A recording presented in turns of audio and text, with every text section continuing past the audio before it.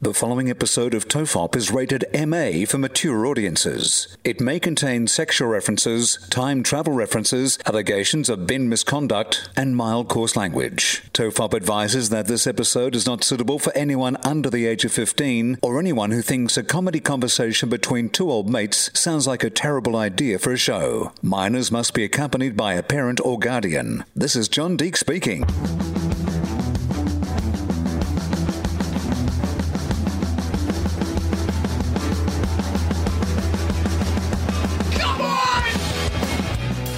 Everyone relax. This is TOEFOP. I'm Charlie Clausen. I'm Will Anderson. Hello and thank you for watching. How are you, Charlie? Good. It's like the first time you've asked me that question in the last 5 minutes. Yeah, it's not as if we already did 5 minutes of a podcast, made a series of fucking mistakes within 5 minutes. Probably more mistakes than we normally make in an entire episode within the first 5 minutes of it. And then I think my Zoom recorder, based on the information that was being shared, said, well, if you two can't call a halt to this, I am going to do it on your behalf. And technology stepped in and just said, no, thank you, we're starting again. I mean, the amazing thing is this is not going out live. There was no reason for us to continue on with you giving specific directions to my house and so forth. We could have just stopped. You know, my favorite thing was I was telling an unexpected anecdote, and I hadn't really thought through, you know, how much this anecdote would reveal about where you lived. And then so I mentioned it and then tried to immediately throw people off the scent by mentioning a whole bunch of other places. It was the worst cover story that anybody has ever tried to lay out there in history. If that threw even one person off the scent, then that person really wasn't paying a lot of attention to the podcast. Yeah, the discussion did start around the TOEFOP studio and then spun off into Will giving away my home address. And then complaining about my insurance issues. It wasn't the strongest start to a TOEFOP that we've ever had. It became AM radio. The reason I did bring up the studio is it's almost been, like you say, a year since we bought this place. And so it's probably been about 8 months since I built this studio, and we are still yet to record a TOEFOP or any podcast, even a Two Guys, One Cup in this studio. In fact, I think it's only been used as a dual studio, as in a podcast studio for two speakers twice. I had Adam Zwar for my first FOFOP was in here, and Katie Diamond came around. But since then, it's just me. It's just lonely old me in this beautifully renovated studio with the walls are just covered in James Fosdyke artwork. It's been soundproofed. And it's got to the point where Gemma's like, are you actually going to use that studio? Like when you said that you're building a studio for TOEFOP, because you're taking up a lot of real estate, and she's eyeing it off now as potentially like another bedroom. She's wondering if maybe we can gut the storage area where I've got all our equipment. She's like, I think we could put a bathroom in there. And I'm like, all right, Will and I either have to start recording in here more or I have to come up with another reason why this studio has to remain untouched. I thought it was my man cave. I thought that I had staked this area off, but unfortunately I'm losing that battle. Yeah, and I think that's the most important reason that we have to hang on to it. It's your space in the house. Yeah. It's your version of the garage, and you don't want to be a garage guy. You're a part-time garage guy. Yeah. You're a guy who mostly is going to employ somebody else to do the heavy lifting in the garage department. You might have a little garage that you can poke around in, but you don't want that to be your entirety. No. My owner's like, Mummy, where's Daddy? He's in his garage, and it's just this tiny little garage, you and a lawnmower, just sitting there crying. I'm never going to be the guy who's in the garage with a vintage car that it's my project I'm taking years to fix. No, you're tinkering with entertainment on the weekends. Yeah, that's what this podcast is. You are an amateur broadcaster who just goes out in the shed on the weekends and tinkers around with entertainment. It's the equivalent of the nerd who had a ham radio set, in the 70s and 80s. That's what I'm doing. I'm doing pirate radio in my little head.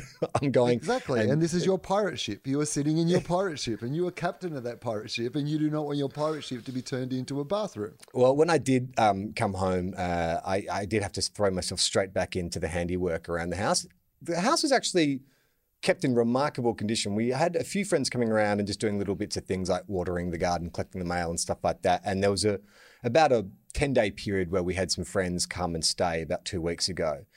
And when we got home, they have left the house in such immaculate condition. We did not even leave the house in as good a condition as when we left. They had mopped the floors, they'd cleaned the windows, they'd clearly taken the fly screen off the windows to get to that hard to reach bit where the grit sometimes forms around. They'd cleaned all the tiles in the bathroom. And I was like, because I was just like, yeah, come stay at my place. It's fine. You know, they just need to get away from their parents for a bit. But now I'm thinking, can this be like a deal where rather than get hiring cleaners, can I just invite them to come stay for a weekend? And they do like a real thorough clean of their house each time? My question would be, what are they covering up for? Feels like too much. Oh, you reckon it was a party? Yeah, it feels like there was a party or something to do that sort of deep clean, or at the very least, they've been fucking on everything. Yeah. Like they better get that windowsill, because remember, we fucked for 45 minutes on the windowsill. So you think if I got the UV light out and just went around the house, I'd be horrified. But well, you'd be fine now, but if it had been like a week before they'd cleaned and you come in, you would have thought you were in Ghostbusters. There would have been so much ectoplasm splattered around your room. You're like, did a bunch of ghosts have an orgy in here? I'm just like, how did they come up the exhaust fan? That's impossible. Not impossible. If you're in lockdown in a beautiful place and you need to get creative, you're like, we're going to get a cleaner in anyway. It's fine. Yeah, that's true. The other thing I had to tend to was the garden. Spring is in full bloom, and we have this lovely wisteria that sort of like grows over the front of the house, which had gone a bit wild. Without thinking, I just grabbed the secateurs. How do you say secateurs? Secateurs. What are they called? Come on. Secateurs. Secateurs? Secateurs? The garden scissors. Not secateurs. That's like the three secateurs. That's like the knockoff brand. Yeah, secateurs. Now that you've said it all those ways, I actually cannot say it. Podcast Mike, can you just Google the correct pronunciation of secateurs? How do you even spell it? I don't even know. What would your guess be? Like, let's guess at how you spell secateurs. All right, I'll go first. All right, secateurs. S-E-C, Seca, S-E-C, Seca, U-T-I-E-R-S. U-T-I? Okay. You do it. Guess. I have no idea how you spell secateurs. That's what... Oh, is it secateurs as an S-C-E-C, sec? I don't know. Okay, here we go. I mean, Mike's... Mike goes, it's S-E-K-A-T-E-R-E-S. Secateurs. Secateurs. All right. So I busted out the secateurs and I hit this wisteria. And Iona came out to give Dad a hand. And so I was up the ladder cutting down the loose vines and dropping them on the ground. And she was putting them into a pile for me. And Gemma came out and she's like, is that safe? Like, is that fine? And I'm like, yeah, of course it is. Like, why would anyone hang wisteria all over the front of their house in the doorway if it was poisonous? So Jem goes back in the house, comes up 2 minutes later and says, yeah, apparently it's very poisonous. Deadly poisonous. Like, if you ingest it, can be fatal. Even through the skin, you can absorb it, can cause like a rash or whatever. And it was like the grass scrubs all over again, where I was so convinced, having no horticultural experience in my life, just silence. You know what I was like? I was like a dude who looked at the coronavirus and was like, I reckon it's not that bad. It's just like a common cold, isn't it? Like this wisteria is just like any other plant that won't kill you if you eat it. It's green. Looks like buffalo grass. Looks like long buffalo grass. Why would they grow it outdoors if it was poisonous? It makes no sense. And so I did. So I trimmed it all, and I wasn't wearing gloves or anything. So I only went inside. Jimmy gave her a good scrub down, and I was still maintaining that it wasn't that bad because I checked out the Wikipedia entry as well, and it was like, generally it's the seeds.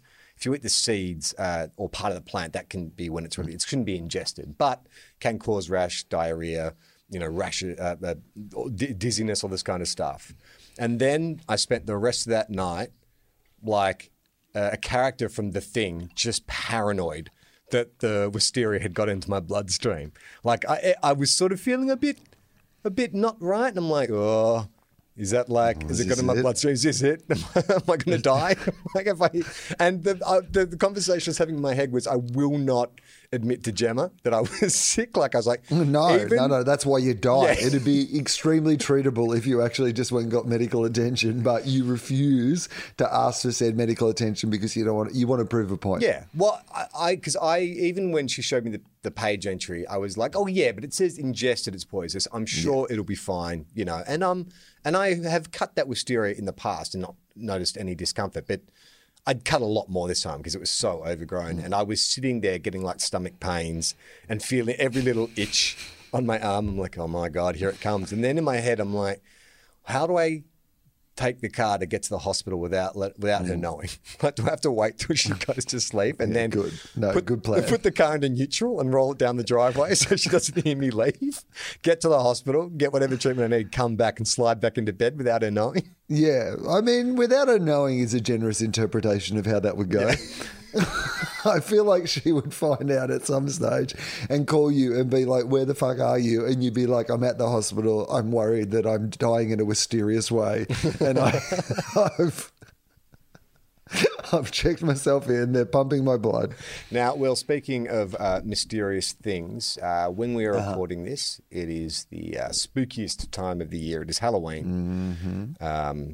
We should rebrand this. Do you hate all those, the way the rebrandings happen around Halloween where everything's like it's a spooktacular? That's my least favourite of the Halloween puns. Spooktacular. That's my Clawson awesome. To me, it is not close enough to spectacular for you to get away with a spooktacular episode. I feel like, though, when it comes to Halloween rebranding, all bets are off. Right. Like, it feels like close enough, good enough. It's one night of the year. Like, normal rhyming rules don't apply on Halloween would be my suggestion, because like, people don't have to have real, I think, and The Simpsons are partly responsible for this, right? Yeah. You change all the names of the writers and the producers at the end to like spooky names. You can't just get those completely accurate all the time without, having to taking a few liberties with the language, right? Yeah. And so I think that's just broadened out into society. The Simpsons predict everything, including people using really bad Halloween puns. Well, The Simpsons is one of the only forms of entertainment where there is a famous Clawson. Alf Clawson, of course, is the composer of The Simpsons, but I can't remember what his spooky name was. Podcast Mike, can you just Google what Alf Clawson's Halloween name is on The Simpsons? What would yours be? Kill. I mean, okay, so does it have to be more than kill? Kill Manderson. Man and kill son. Men, kill man kill and man son. and son. Kill man and... That's not bad, son. actually. I mean, Charlie Clawson could be like chiller claw. Yeah. Claw son. This chiller will claw your son. It's an what awful about lot of Gnarly Gorson? Oh, yeah, Gnarly Gorson. Yeah, that's good. Yeah. That's better. The reason I bring it up, Will, is there is a website called Unexplained Occurrences, which is where they grab some of the more bizarre posts on the Reddit Paranormal Forum, where people just ask questions about paranormal encounters. So I've selected a few that I thought we could discuss. I mean, as people are listening to this, it's probably, 3 days past Halloween, so you're probably in your post-Halloween funk. So allow us to just give you a nice little epilogue to your Halloween. Hopefully you had a wonderful weekend. Partying in your whatever revealing outfit, whatever sexy version of like Buzz Lightyear or whatever that you went to your party in. This is an after dinner mint for your Halloween experience. Buzz Lightyear, by the way, if you were going to go with a horny costume, I would dress as a vibrator, but also in the costume of Buzz Lightyear. And the joke would be Buzz like a vibrator Lightyear. And that would take you to infinity and beyond. Alf Clawson. The Halloween names have changed over the years, but here are a few. Podcast Mike's typing furiously or cutting and pasting furiously. Here we go. Sheer Terror Clawson. I don't get that. Okay. Alf Clawson to Sheer Terror? I mean, Alf is almost like alien life form Clawson. That would be the most obvious one, right? Yeah. Sheer Terror Claw's son. G-Daddy Claw's none of these sound like a particularly Ours horrific. were better. All I'm saying is that ours were better. They sound like grinder handles. Clawson's Haste Management. Do you reckon Alf Clawson came up with his own one and the Simpsons writers like, fuck, does he not get the joke? I mean, he's so far off the mark with all of these. Clawson's Haste Management. Would you know that was a Halloween name? No, it sounds like his side business. Is that it, Mike? That might be it. Okay, that's it. I know. Poor. That's it. Yeah. Pathetic. We're calling out the Simpsons. Gnarly Gorson. It was heaps better, Will. Okay. So this first post, the heading is, can you throw hands with a ghost? Do you know what throw hands is, Will? Are you familiar with it? Not really. If I'm being honest, I don't think I do know what throw hands means. Throw hands means to punch on. Oh. Throw hands. Yeah, I wasn't. Come and get these I hands. wouldn't have been close. So this Reddit person wants to know, can you throw hands with a ghost? There's a ghost that's been harassing me and I think trying to possess me. And I feel this presence in my house and I'll get nightmares and feel like something is standing over me when I try and sleep, but only at my house. Is there a way to fight a ghost or at least get rid of it forcefully? I'm tired of it and I ain't scared of no ghost. No. He got problems. I want to solve them. So it's not just me. Everyone who comes over to my house says they feel watched or feel a bad aura presence. So I just know it's not in my head. But I ain't playing games no more. What I love about this post is it works not only as a question, a call for help, but also a threat to the ghost in case the ghost is on Reddit. Right. That's what it feels like to me. It feels like this is written like out loud, like that he dictated this letter so that the ghost could hear it. Right. Yeah. Do you reckon that's what he did? Just typing very loudly at his computer? Yeah, he's just like, and I ain't afraid of no ghost. Do you think anyone, like, has there been a movie where someone has punched a ghost? Is it possible to punch a ghost? Has it been in popular culture? Is there, so the Ghostbusters trapped them using some kind of like electric gun. And what else was there? Well, how do you normally battle a ghost? Did Patrick Swayze, like, as a ghost, like, didn't he move things or be able to touch? Yes. Like, wasn't there some sort of... He could punch other ghosts. So that's what this guy needs to do. Okay, so so you have to he has to take his own life if he's really dedicated to this. Well, it is Reddit. I haven't seen the replies. I imagine that was the very first suggestion. I mean, to any post on Reddit, is that suggestion. Does not matter. Here's my Ted Lasso biscuits recipe. Take your own life. It's Reddit. He could flatline, it? He could. That's better. There's a lot of doctors who listen to Tofop. Maybe they could get in touch with this guy. They could offer to flatline him. Yeah. How long's flatline? This is, by the way, a great idea for a movie.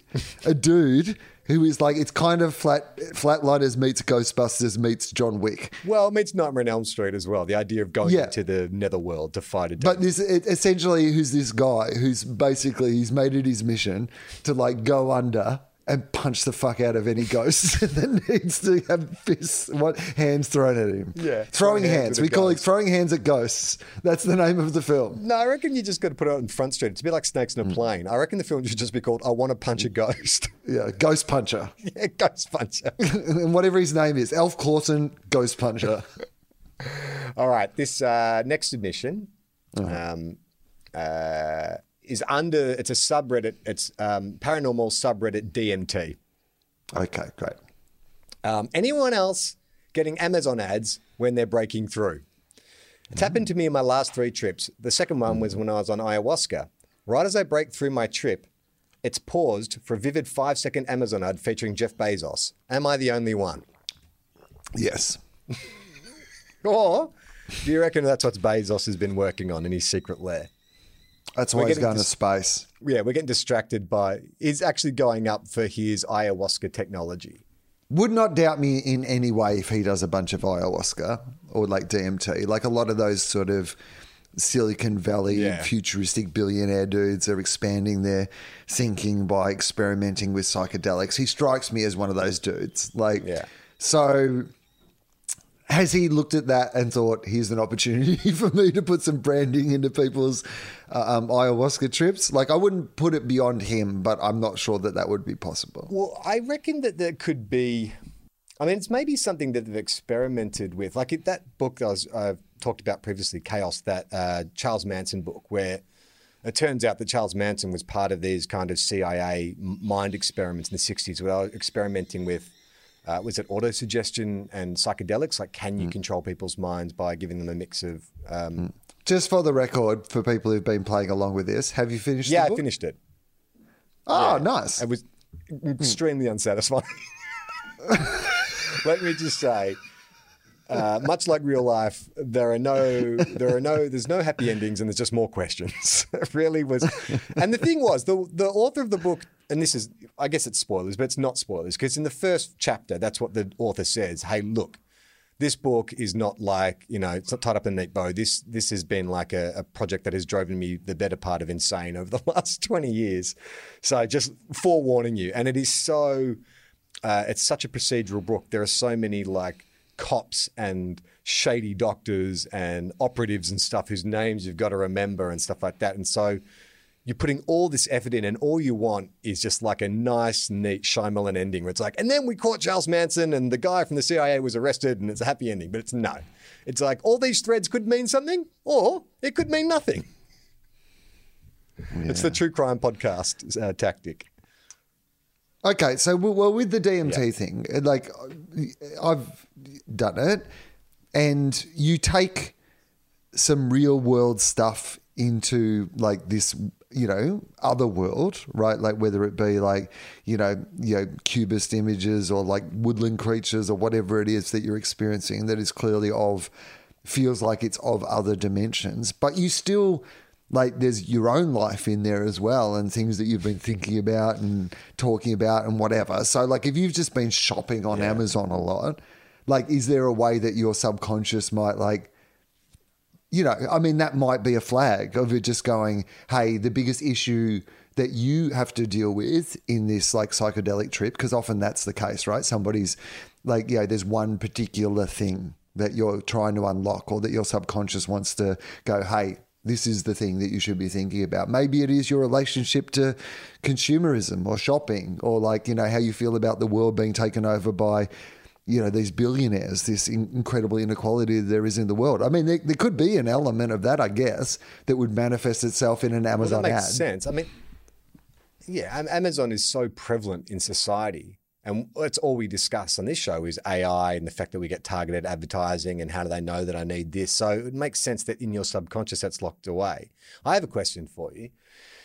If the government suddenly legalized all drugs because they've been lobbied by Amazon, because Amazon said we've invested heavily in psychedelics, and so we're going to put pressure on you to legalize them. So you can take whatever you want, ayahuasca, mushrooms, whatever it is, and it's completely within your own domain, but you have to watch a 5-second ad just before you break through. Are you okay with that? Does it turn you off psychedelics? What's your reaction? When's the ad? It's just as I'm breaking through? Just as you're breaking through. You still have your normal trip afterwards, but you have to sit through 5 seconds of Amazon targeted advertising. I'm willing to sit through it to watch a fucking honest trailer on YouTube, so I reckon I'd be willing to sit through it for a psychedelic trip that taught me something about the existence of myself in the universe. Yeah, I reckon I could probably sit through. All right, this next one is a screen grab. This has been taken from I guess it's like a local paper or something. A man reported seeing a Bigfoot-like figure on 3 glowing or metallic red balls hovering over the freeway about 75 yards in the air. The witness slowed his vehicle to about 10 miles an hour to get a better view when the figure began to fly north across a wheat field. Okay, so let's just run me through it again. So Bigfoot. Yeah, run me through what you think's happening here. A Bigfoot sitting on 3 glowing or metallic red balls is hovering above a freeway about 75 yards in the air. A witness has... Unlikely, I would say. Unlikely. Unlikely that this Reddit forum is the first time we're hearing about this, if it indeed happened. A witness has seen this Bigfoot, this, generally, if you're unfamiliar with what a Bigfoot looks like, because there is an artist impression, it's a giant gorilla, an upright gorilla. Okay. And it's sitting on 3 red balls, like the balls that David Bowie plays with in Labyrinth, but they're red and metallic. So they're stacked end on end? No, 3, in a triangle.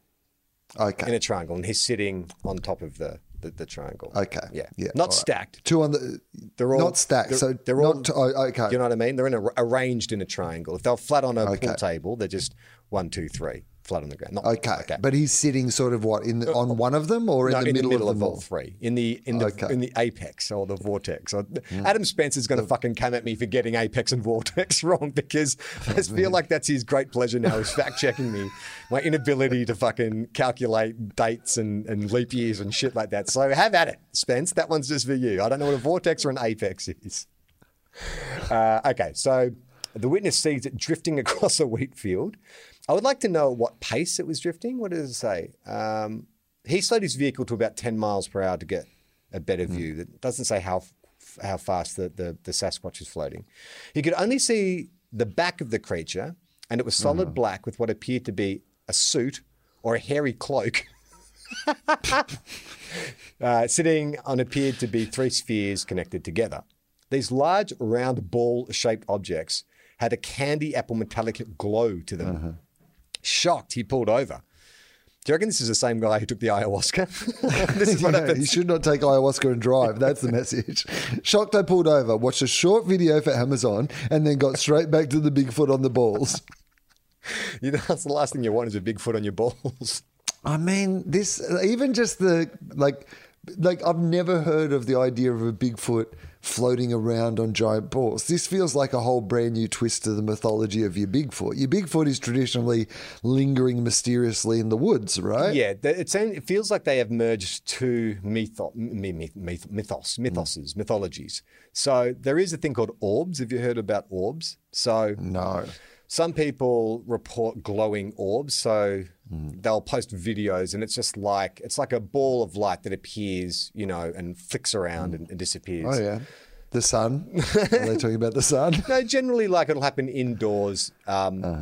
It looks like it's just like a trick of light is playing on a camera lens or something like that. But there's people who believe they're spirits or something supernatural. So it feels like someone has taken ayahuasca and merged their love of Bigfoot with their love of orb mythology.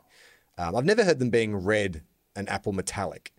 Okay, this is where it gets weird.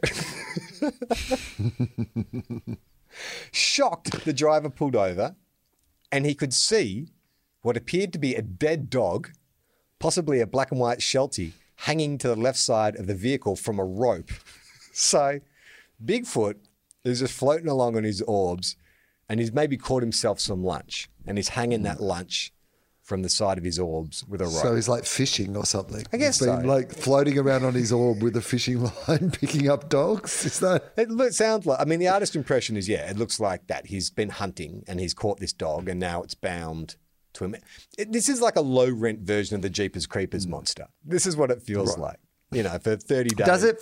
30 years. Is there a chance that maybe he just forgot he has a dog and he just forgot it was tied up to the balls when he took it off? Oh no, like Vacation, National Lampoon's Vacation. That'd be awful. Okay, possibly. I mean, if the Bigfoot was drunk, if the Bigfoot had taken ayahuasca. Why not? I mean, let's combine them all. Yeah.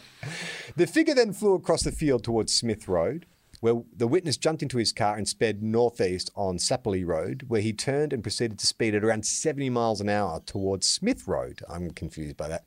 He got there, turned left, cutting the figure off so he could see it better. At this point, he realized, the Sasquatch realized the witness was following it and turned around and flew in a more westerly direction. The driver could not get in a position to see it again after that. Unlikely.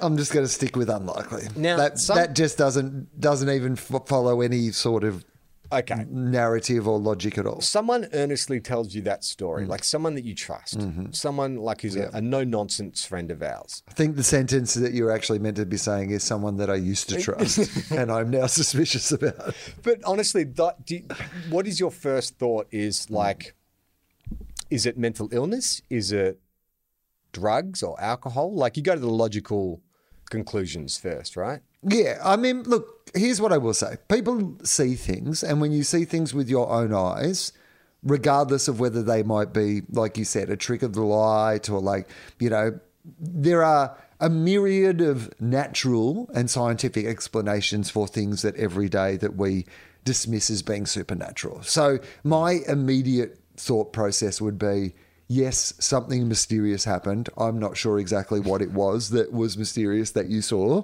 but I would doubt that it was a Sasquatch on 3 glowing apple balls floating through the field with a dead dog hanging from it that somehow was unobservant enough to not notice that you were trying to chase it down until you finally got there. But it's so specific. Yeah. Like it's so specific.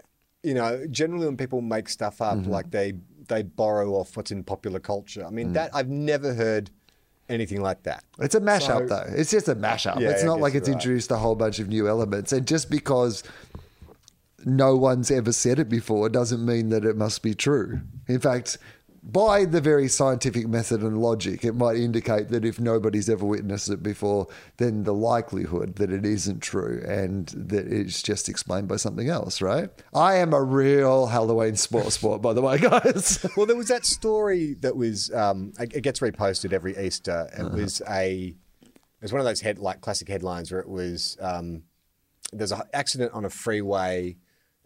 There was an inflatable Jesus that was attached to a truck. It was like a balloon, and it got set free. And some fundamentalist Christian thought it was the rapture and stopped their car and got out. And so I can sort of see that kind of thing confusing you.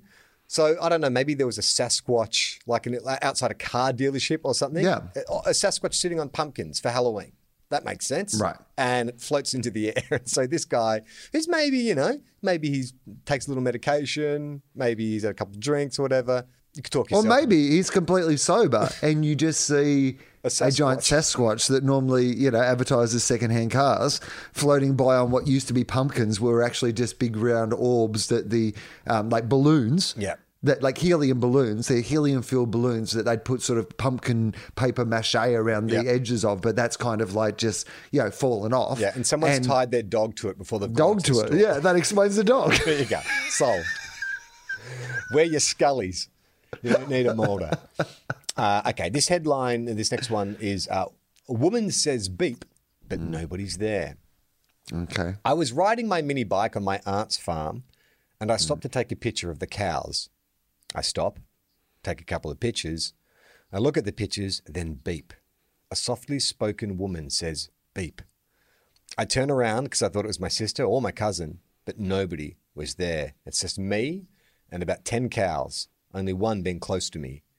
There were trees every 5-ish feet that you can see past. I went back and forth looking for someone, but found no possible place that sound could have come from. But it's just photos. She hasn't taken video, and on the background of this video, there's a woman's She's voice taking photos, and she just hears beep. Yep. So there's no documented evidence of this. Beep is... I mean, this is barely even a thing. Yeah. I imagine shit like this happens, like, to me, 5 times a day. Yeah. I hear some noise that I can't explain or some voice that I don't quite understand or whatever, and you're just like, oh, I don't know what happened. Like, just... the wind blew somebody's voice over or something. But beep is probably the most indiscernible sound. Like beep could be anything. It could be tree branches rubbing against each other. It could be like you're on a farm. It could be the electric fence. Absolutely, an insect. Oh yeah, absolutely. It could be some bit of machinery that's near the electric fence that actually gives off a beep every now and again. But it could just be... things rubbing together in nature can sound like beep. What I love too is she said it's a female voice. And it's like, well, maybe it wasn't. Maybe it was just like a high-pitched male ghost saying beep. Exactly. Yeah, well, that is a good point, right? But also, maybe it was like a male bird that has a high-pitched voice. Or maybe it was the cow. Like, wouldn't that be the great irony? This is the first cow to learn English. And it's like it's been working itself up to make contact. Because she said there was one cow behind her. It's gone up. It's like, okay, here's the best I can muster. Beep. And this woman, idiot, turns around and is like, oh, it's not the cow. That's the first place I'd go. Say it again, cow. You know what? It wouldn't be an unlikely word for a cow to learn. If say for example, you're working on the principle that cows can say moo, essentially some version of moo. It doesn't quite sound like moo, but let's give it, some version of moo. So, you've got a kid, you see how they learn to talk. They obviously start with shorter words first, like things that they might hear a lot are things that they're going to use initially. Cows are constantly being beeped by cars, by motorbikes, particularly a high-pitched beep. If a farmer's rounding up the cows on a motorbike, that motorbike would have a high-pitched beep that they would beep to get the cows going. Yeah. So maybe... she actually met the world's first cow that was trying to evolve like human language. Yeah. It was trying to communicate with us, and she thought it's a fucking ghost. It wasn't. Ghost. It was just a super smart cow. Okay. This is one of my favourite ones. I'm freaking out. Today I watched a video in which they referred to the actor Chris Pratt's name, and I was like, who is Chris Pratt? Then I thought, but isn't his name Chris Bratt? But then I went on Google and it is Pratt. The weirdest thing is that the more I read Pratt, the more it feels like it's always been Pratt. Am I mistaken? I add that I've never really been interested in good actors' surnames before, so it could just be confusion. Well, I love that this person I have some good news and some bad news. is so convinced that they were right, that it's been Chris Pratt this whole time and everyone else is wrong. Yeah, every other bit of the internet that only refers to him as Chris Pratt because that's his name. She's like, he or she is like, is it a man or a woman? This person Doesn't say, doesn't give it a name. Okay. Yuma Moore. Okay. Don't know if it could be any. I mean, that to me is weird. Like, I can understand that you might have misheard it, but the idea that you think you're right and everybody else, you even acknowledge in your letter that you're not paying a lot of attention to, what was it? Good actors' surnames. Yeah, good actors' surnames. I've never been really interested or good in actors' surnames. So she's never been really good, about, remembering names. It's essentially what she's saying or he's saying or they are saying. It's so crazy too because she's I don't know why I keep saying she. I think it's the female ghost has possessed me. They have been saying they're trying to Mandela effect it, but reverse Mandela effect it. Like, it's not a Mandela effect. Mandela effect tends to be like a group delusion. This is more gaslighting. It's ghostlighting. Yeah. They're trying to be like, and it's not, why is it even on this forum? Because this is not spooky unless this person believes that like ghosts have come in and like changed the timeline or something. That's a good point. So this has been taken from a subreddit of the supernatural one called Retcon, which I believe is a Mandela effect subreddit. So, do you think that there was some confusion with the actor Benjamin Bratt? Benjamin Bratt, Chris Pratt. They don't look alike. They're different. They're different ages. It's not like Chris Hemsworth, Chris Pine, Chris Pratt. You can mix those guys up. Benjamin Bratt, not close enough to Chris Pratt, right? I mean, there's a fair distance between Pratt and Bratt, even in just like the time that they've been famous actors. Like, there was a period of time, Benjamin Bratt, because didn't he date like Julia Roberts at one stage? And he was like, he was the on hunk, a couple of big, he was like on a couple of big shows. Yeah. He was like, you might have known who Benjamin Bratt was, but I would have thought that this particular person who's already said that they don't pay a lot of attention to, actors' last names of people, actors' names. I'm not sure that they would have paid a lot of attention to the actor Benjamin Bratt. Well, not enough to confuse him with Christopher Pratt.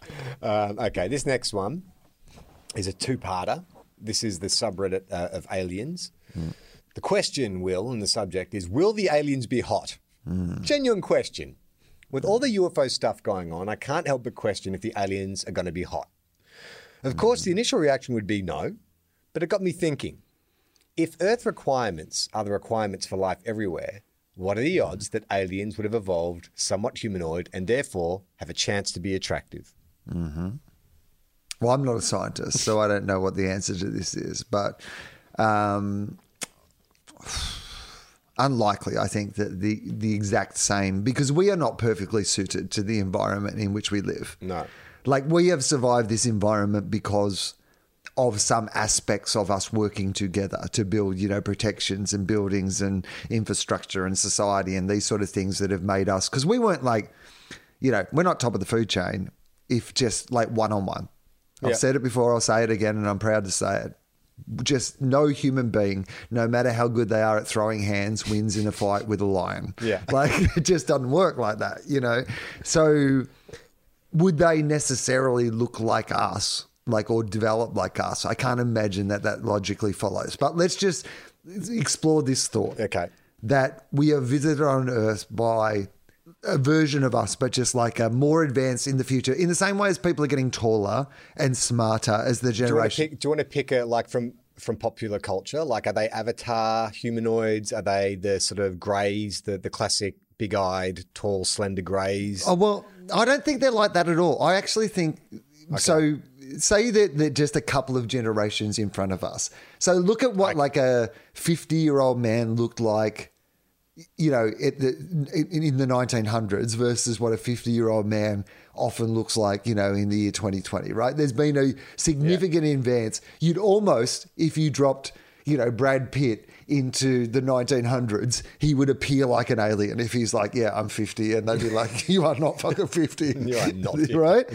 So I imagine, and we're getting taller and smarter every generation. That's like what happens. So let's just say you go on 2, 3, 4 generations from where we are. So we're already going into space now. We go another couple of generations on from now. So we're kind of taller, hotter, younger looking versions of us, basically, is what we are visited by. So a smarter, hotter, younger looking version of us. Okay. Are you saying that actually they are from Earth? Is this kind of like a time No, travel I'm just scenario? saying in the evolution of, like, using this logic, that in the evolution of the species, they were just around a little bit longer, so they've advanced, more generations that we have, but in kind of a similar sort of way. I think the more interesting question is if they look nothing like us, but they arrive and they are sentient and they can communicate with us and, they even integrate with us. Maybe we start with trading, and then maybe some start repopulating here and we start repopulating on their planet. So it's a kind of fairly harmonious exchange. Of course, there's going to be some kind of interspecies unions. Like, you can't help. Like, I think that beauty's in the eye of the beholder. And so just say they're like giant cockroaches. Like the Men in Black monster, Vincent D'Onofrio. So I think there'd be some initial repulse, just that instinctive, you look nothing like us, I am repulsed. And then as we got to know them, I think I could see myself falling in love with a giant cockroach. Yeah. Like if you get to know them, maybe it's all about the personality. You start a relationship via intergalactic text. It's intergalactic Tinder. You just, Yeah, well, you're not going to meet each other online. You've just been communicating. You get to have a relationship first. And then by the time that you meet each other, you're like, well, I know that you're beautiful inside. So the fact that I'm about to put my cock into a cockroach isn't as repulsive to me as it was 6 months ago. Did we tell you that our species eat the male after copulation? Did we mention that? That's why I'm here. Yeah. That's actually the main reason I've signed up to this. I've got to punch a ghost. I'm kind of already late. So if you could just get this over and done with. Okay, so the second part to this is a different person on the same thread. The question they're asking is, will aliens find humans attractive or ugly? So in the future, when we do make contact with aliens out there in space, optimistically, I believe we are not alone. Otherwise, that would be more frightening. Ooh, welcome to reality. That's all random. It is all random. There is nothing out there. Will they find us attractive or ugly based on our looks? Will we face discrimination if they consider us ugly? I think if they're more advanced, maybe they've gone beyond the superficial. Like, if they respect, well, then again, thinking about humans as a species and what we've done to this planet and how we treat each other, maybe they would go, they're ugly on the inside and the outside. Yeah, I mean, Jane's Addiction had it half right when they said we'd make great pets, but I don't actually think that we would make great pets because look at us, we are terribly behaved. We'd be rubbing our bum on the equivalent of Earth's carpet the entire time. They're not going to invite us to the Galactic Conference anytime soon. Okay, this next one is the heading is a car rubber banded in front of me. And this is kind of appropriate because it involves one of our sponsors. As I approached an intersection while door dashing a couple of days ago, a white sedan that was coming to a stop at a red light in a perpendicular lane suddenly shot forward in a blur, phasing through the cars in front of it. Then it slowly moved back to its original position and continued its deceleration as if nothing had happened. The movement was so bizarre and physics-shattering that it could only be described as rubber banding, which is a common occurrence when playing video games online with a faulty internet connection. I've seen some glitches before, but this was the most bizarre one since my time slip in college. Okay. Your witness, Your Honour? So the first time I experienced time slippage was at a party in college. So this is under the subreddit of Glitch in the Matrix. This is people who've experienced real-time glitches in the simulation. Okay. Well, I mean, look, there is a school of thought that we're all in some giant simulation, and if so, there might be glitches. But my gut instinct, again, I've seen all these things. None of these things actually seem that surprising to me. No. Like, don't you think when you go through in your life, you do see a whole bunch of weird and unexplainable things? But I think that if you're actually paying attention, so many things you see every day you couldn't explain. Like, that's the thing. People come and go, I can't explain this. And I'm just like, well, That's life. I don't know, explain that. Explain why that tree has flowers on it now when it didn't have it on yesterday. I don't know how that happened either, but it happens. I have never had one of these experiences, like not even close. Like I've had dreams that felt kind of real or, felt like they were premonitions or weird occurrences and coincidences and stuff. But I'm totally envious of those friends of mine who are like, oh yeah, no, I've seen a ghost. And I'm always like, describe it. Like, what was it like? And like, I can't comprehend what it's like to have that much conviction in something that didn't happen. You know what I mean? Like, I don't want to do.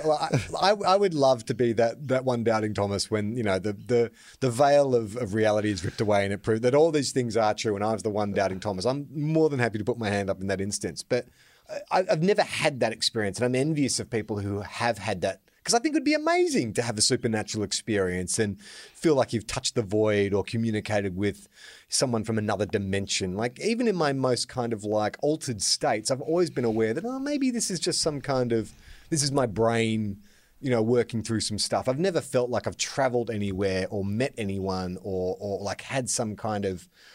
I've had experiences that have changed my perspective, but nothing that's made me go, oh yeah, there is definitely like ghosts and they're around us all the time and I can contact them whenever I want. Oh yeah. I mean, I've had experiences that have similar experiences in other people have made them believe that, like you said, we're living in a simulation or that there's all these degrees of, reality that we can't access without the use of psychedelics or that, there are aliens living amongst us that communicate with us. I've seen all those things. But mostly what I thought that was probably some drug just acting on a bit of my brain that like made all those things happen in my head. It didn't really sign me up to some sort of, mythology that it was like, oh no, this is all, a revelation. I say to people sometimes that in one of those trips I saw how I died, but I didn't really see how I died. Like, my brain had a moment where it reconciled the idea that I was going to die. And, I had an idea in my brain of what that might look like when I would die. But I don't think I actually saw myself die. Yeah, no, I always sort of feel like it's for me, it's like my subconscious is laid out for me in a much more clear and front of mind way. Whereas generally your subconscious acts without you being aware of it. It's a state where you're like, oh, okay, so these are the deeper messages. These are the things that have been bothering me, or these are the things that I need to move towards, or that kind of stuff. But like, yeah, it's the same thing where when you settle back into reality, and I'm totally grateful for those experiences and think they've been very helpful. But I don't feel like that. I feel like those two worlds are completely separate, and I wish there was some way we could move the veil away. And I also think too that if there was some simulation, whether it's like mystic simulation or it's technological simulation, it would be terrible design to have the subjects of your simulation able to figure it out just by jumping online and Googling a few things. Like, don't you think you need to make it a bit more complicated and have a few more layers and a few more kind of encryptions that we couldn't just go, oh, hey man, I saw this film once about different versions of reality. Now I think I know how our reality works. Like, yeah. Unless that's the trick, unless that's the encryption, is like, well, maybe that's part of the simulation, man. Yeah. We've got to let them think that it's a different simulation. We've got to distract them. Okay, guys, we've got to put out the Matrix. No, I did too good a job. Don't make the next one that good. They're too far in. That's one of the fan theories about this new Matrix films is it will acknowledge the fact that there was a Matrix film, because that's a great way of putting people off the scent of a simulation, is like, oh, because it's just like the Matrix. It's like, well, that's what the machines would want us to think, because then anyone who brings up the idea of simulation would be dismissed as being someone who's just leveraging off a popular culture. That is some good self-justifying argument that people have been putting out there. I like it. Okay. This one is called Upside Down Head Hopping. This is what my mother heard about and saw in her childhood. The locals thought it was a medical illness at first. Basically, an older person would hop or jump with his head on the ground. And this happened irrelevant of the time of day or night. And the locals would catch them, stop them from hopping. So I imagine it's like doing a headstand, but then pogoing on your head, which I feel like I've seen a breakdancer do. I've seen them spin on their head. And that to me seems like supernatural. But Have you seen anyone pogo on their head before? Must be possible. Sometimes they would continue these hoppings and jumpings even after they'd been put to bed. I believe they were possessed by demons because it seems implausible to even think of it in physics terms. The locals back then were mostly simple folk, so it's not their fault to think of these occurrences as an illness. There are other black magicians in Myanmar who would curse other people, so it's also possible it could be a curse. Did anyone experience this or know someone who got this? I would love you to share your stories. Upside down head hopping, Will? No, never happened. 100% never happened. Your mum absolutely 100% made this up. This is just, they would break their necks immediately. Like, yes, maybe there's some hip hop star, like in like some breakdancing star, I mean, who's like, you know, perfected and has like a neck Head brace and can like do a little head hop at the end of something where they're doing a whole bunch of 360s and backspins and stuff. Sure, I understand that. But if you are just some old person like who is hopping about on your head, you are dying immediately. Like second hop, your neck snaps and you are dead. That is the end of this story. Well, that's good because I'm desperate to punch a ghost. So, all right, last one. This is, well, it doesn't say what the subreddit is. I was working a night shift and I rode a moped to work and the headlight was fairly dim. But on the way home, I saw what can only be described as what looked like black pants floating slowly just overhead, but making a walking motion as they passed. I got a good look. And I still can't make head nor tails of what it actually was. And I'm sure as fuck not going back to double check. Okay, well, the case of the mysterious floating walking black pants. I mean, this could have happened. This one I'm willing to say at least could have happened. Well, I mean, there are so many things that this could have been. It could have been wind and he's just mistaken about the fact that it looked like they were walking. You know, some pair of pants is like flown by in the wind. It could be somebody making some sort of student film or any sort of thing where they literally have got like wire and they're, you know, like making this set of pair of pants. Like there are explanations, like it's some sort of kite that is in the shape of a pair of pants or like, you know, those sort of things, has a couple of, you know, kind of wind funnels that make it look like it's like there are so many things that I could kind of go, okay, well, this makes sense. You could see something that looks like a pair of pants walking through the sky. I'm willing to say that this happened. It just wasn't what he thought it was. I think haunted pants is the kind of line a teenager would use on his girlfriend to get a hand job. Yeah, exactly. Now my pants are haunted. Oh, the pants are haunted. You know, help out the sisterhood of the travelling pants. That's how they travelled. They walked through the sky. You don't believe me? Look, my undies are full of ectoplasm. Yeah. All right, that's it for our TOEFOP, our Terrafop Spooktacular. We've got a bit of mail, just a couple bits of mail to get through. There was a letter I didn't read last week because I was convinced that maybe we'd read it before. Oh, yes. But much like Chris Bratt, turns out I was mistaken. Okay, great. We haven't read it before, so we can get to that. But before we do that, let's point people to our website, toefop.com, which houses many great podcasts, including one called Willosophy. Who is on this week, Will? This week, well, so we had Christian Van Vuren on last week from The Big Deal. Watch that on ABC iView. And we also had Declan Fay from the Sweetest Plum podcast, one of Australia's funniest writers and storytellers, Declan Fay. So that is an episode we recorded a few months ago, but is an excellent episode to check in on. And then I think Tosh Greenslade will be out by the time people are hearing this as well. So people might know Tosh's work from Mad as Hell, the ScoMo Diaries, which is like a fictional comedy diary you wrote of Scott Morrison, which is very funny. I recommend people check that out. But Tosh is on the show. But we have up until Christmas, because we had banked a bunch of episodes. And then anyway, we're going to have a really solid run of Willosophy episodes up until Christmas, sometimes 2 per week. As we go, and then have a bit of a fresh start in the new year. So get on the Willosophy feed and, get amongst it. And who's on FOFOP this week? Oh, Justin Hamilton is back on a FOFOP. We are recording that later this afternoon. And if you go to Tofop TV, YouTube, you'll see Lessons for Life. 4 brand new episodes went live on Monday. So if you could go to that, give them a watch and a like and subscribe to our YouTube channel, that would be amazing as well. And of course, if you want to support the show, you can go to patreon.com/Tofop. Heaps of great bonus content up there. And also full videos of this show. So if you want to see our faces while you hear our voices, sign up to Patreon and you can watch the videos in full. Also on the YouTube channel, we put up some clips each week. Podcast Mike's been coaching me through how to post them. I dumped them all at once last week, a bit like a kid with a paper round. I was like, I'll just put them all in the gutter. And Mike's like, maybe just space these out a bit, give a chance people to sort of like watch and digest each clip on individual days rather than just like dumping it all at once. So they generally come out the day of the show or the day after an episode of Tofop. But Will, some mail. So this letter that I didn't get to last week is from Judy. Judy, I apologise. It's quite a long one, so this might even take us out to the end of the show. If there's time for one more, we'll do that. To Colin Fopp. Hi, Will and Charlie. Let me thank you both on behalf of all Tofop listeners. If you're a Tofop listener, do you feel comfortable with Judy thanking us? Yeah, absolutely. On your behalf? I reckon. I mean, if you're a listener, do you...